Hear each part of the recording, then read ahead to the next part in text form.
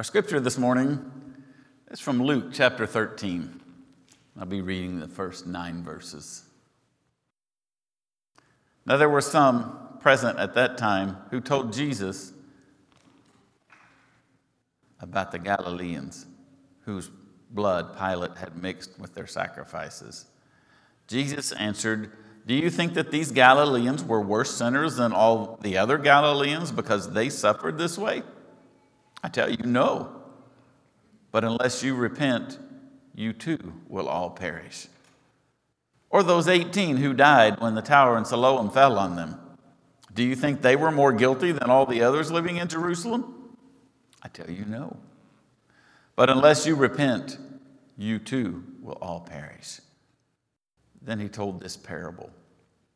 A man had a fig tree growing in his garden, and he went to look for fruit on it, but did not find any. So he said to the man who took care of the vineyard, "For 3 years now I've been coming to look for fruit on this fig tree and haven't found any. Cut it down. Why should it use up the soil?" "Sir," the man replied, "leave it alone for 1 more year. I'll dig around it and fertilize it. If it bears fruit next year, fine. If not, then cut it down."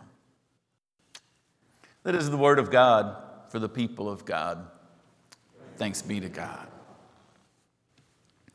This is a unique passage, I think, and I read it, and part of me wants to just kind of scratch my head and go, "No, wait, what? What was this all about?" It begins with this interaction with Jesus. There were some present at that time who told Jesus about the Galileans whose blood Pilate had mixed with their sacrifices. Scripture makes no reference to that event. In fact, even in the historical writings of the time, there is little to no reference to any historical account that specifically mentions that event. Even in the works of Josephus, the Jewish historian, there are references to Pilate being cruel and treating the Jews in a gruesome manner, but no specific mention of this event that Jesus is being asked about, that one or the second one about where he mentions the Tower of Siloam. No mention. As they used these events to engage Jesus, they did not get the response they expected.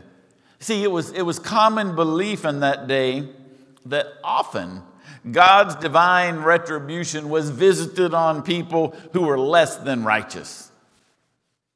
In other words, circumstances were often God's way of saying, "Hey, you got what you deserved, you sinners." And then, of course, the flip side of that belief was if you're good and righteous, God will bless you and protect you.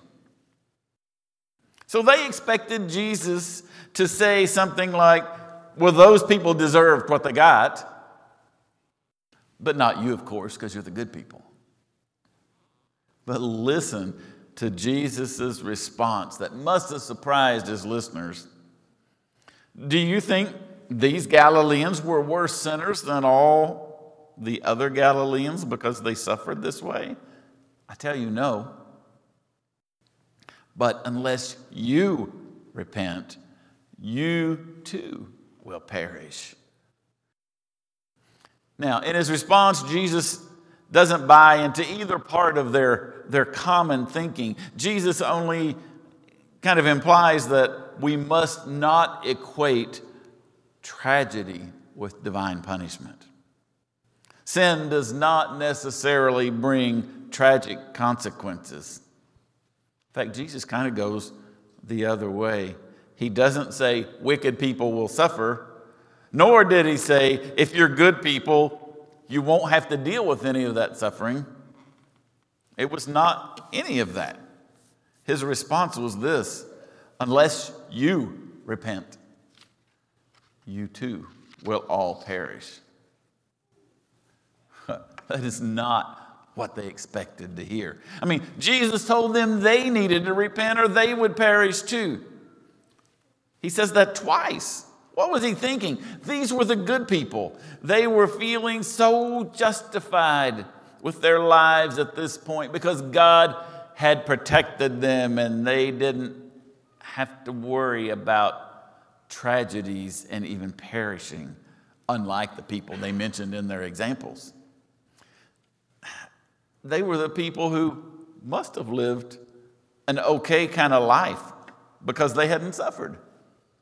But Jesus told them they needed to repent. These were the good people, presumably those who followed the law and went to church on Sunday mornings or synagogue on their Sabbath, whatever the case may have been. It was the good people, the church-going folks. They were the ones who were righteous, at least reasonably righteous. And he tells them they're the ones who need to repent.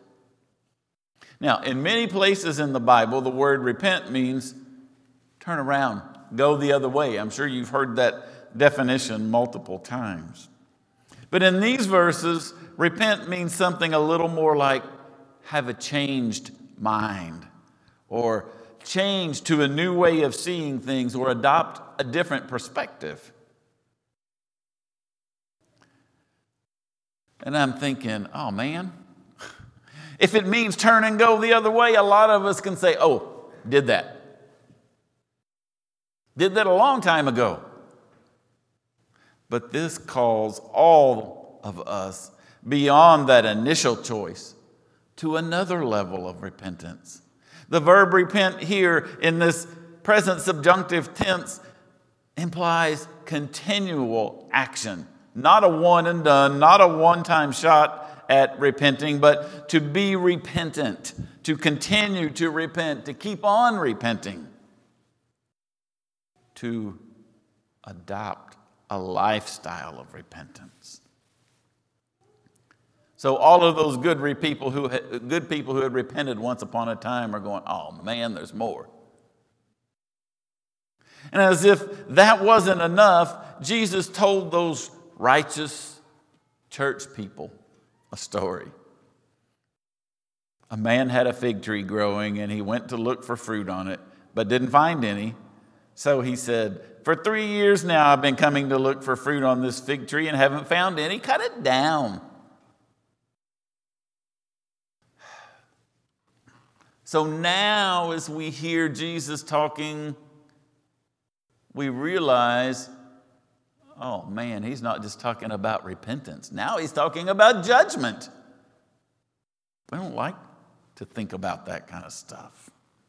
Now he's talking about judgment, specifically judgment to come wherever there is no fruit.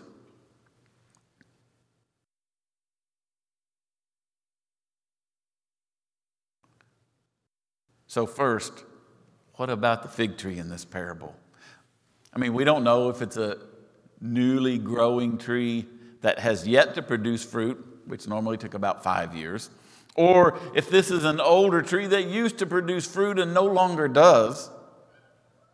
But the point was, it hadn't produced fruit in the last 3 years, and if it's not going to produce fruit, let's just get rid of it.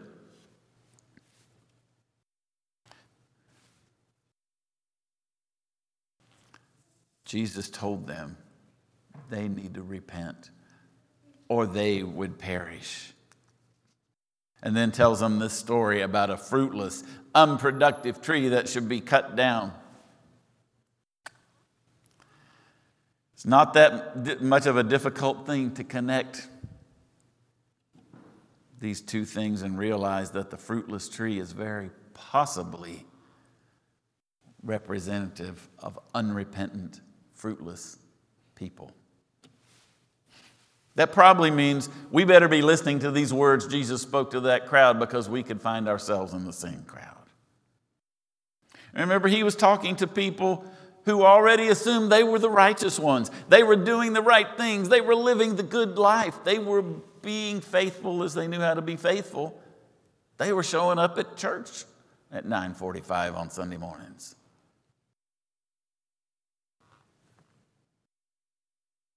So the question is, how real do we want to be about the church and its people today? How real do we want to be about our need to continue to repent, to keep on repenting? Our potential for being labeled as fruitless is there. Do we want to be real about that? And therefore potentially face judgment and destruction if the fruitlessness does not change? How confident are we that we're producing fruit for the kingdom rather than living a fruitless life? This is not a passage about our initial confession of sins and our choice to follow Jesus that maybe we made months or years or decades ago. Oh, I confess my sins and I ask God to forgive me and I ask Jesus into my life, and awesome. I'm thankful. I'm so glad for that. But apparently there's more. This is about an ongoing relationship with God in which we remain in a repentant attitude, acknowledging our need for God's ongoing work in our lives to keep us producing fruit. So how are we doing as a church in 2021? Is there legitimate fruit being produced for the kingdom? As in, are we faithful disciples who are reproducing more disciples as fruit? Understand, fruit is not just going to church and being a reasonably good person. I mean, nothing wrong with that. I hope you continue to do that. But fruit is producing clear evidence of the work of God in our lives to the point that it draws others toward the same work of God so that they can experience it in their lives. In other words, fruit is being disciples who make more disciples. So are we individually, collectively, actually producing fruit? We need to answer that question honestly and respond in ways that will ensure that we are truly being faithful. If we're one of those trees in the vineyard, how does Jesus see us, our lives, our church? Now, just so this doesn't sound like a complete downer the whole morning that calls into question our repentance and our fruitfulness and leaves us there is some good news. The gardener replied, "Leave it alone for one more year. I'll dig around it and fertilize it. If it bears fruit next year, then great. If not, then we'll cut it down." This is the opportunity for grace. The opportunity for grace. Don't destroy it yet. Leave it alone. Let me do some extra work on it. Let's care for it a little more intentionally. Let's create another opportunity. In this particular verse, in the original language, the word translated as leave it alone, where he says leave it alone for one more year, uses the same root word often translated as forgive. Forgive. It's the same word we find in Luke's version of the Lord's Prayer where we read, "Forgive us our debts." As in our lives, forgiveness is given as a second chance for us to produce fruit. That's what the gardener was calling for. Give this tree a second chance to become fruitful. In our lives, we're given grace-filled second chances to produce fruit for the kingdom. And of course, in this time of year, particularly during Lent, we focus on the fact that our forgiveness, our second chances, that gift of grace comes because of the cross of Christ. Our hope of new life, of renewal, of repentance and forgiveness and restoration, our hope of fruitfulness comes because of God's work through that cross. So in this story, forgiveness is offered as an alternative to a lack of fruitfulness and being cut down. It comes with the offer of the Master working more to make us fruitful, offering special care that helps us continue in repentance and on to fruitfulness. In Romans 2, Paul writes, "Do you not realize that God's kindness is meant to lead you to repentance?" It's not like God really wants to cut down all the fruitless trees. I'm convinced God wants to do in our lives all that can be done to move us to repentance and thereby help us grow to be fruitful and remain standing in the vineyard of the Lord. Despite the warning of pending judgment for the unfruitful, there is still the offer of grace. And our response to that grace should always be a growing desire for fruitfulness. By the grace of God, we can produce fruit for our Lord. The question is, are we ready?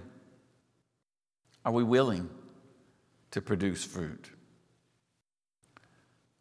Or are we simply going to sit around and be good church people, but unproductive and fruitless? My hope is that we see more fruit. I want to see more fruit in my life. I want to see more fruit in your lives. I want to see more fruit in our church. And I know that as we work together in surrender, in repentance, in openness to second chances and grace, that the Lord comes and nurtures us and grows us and puts us in the place where we can produce fruit. Specifically, more disciples who come to know Jesus. So my prayer is that together we can surrender to the unique and loving care of God as He continues to work in us to help us produce fruit for the kingdom, all for the honor and glory of the King. It's always time to live a repentant lifestyle, to come to Jesus just as we are, confessing our tendency towards selfishness and sin, and asking for that forgiveness as an ongoing part of the work of God in our lives as He grows us to being fruitful.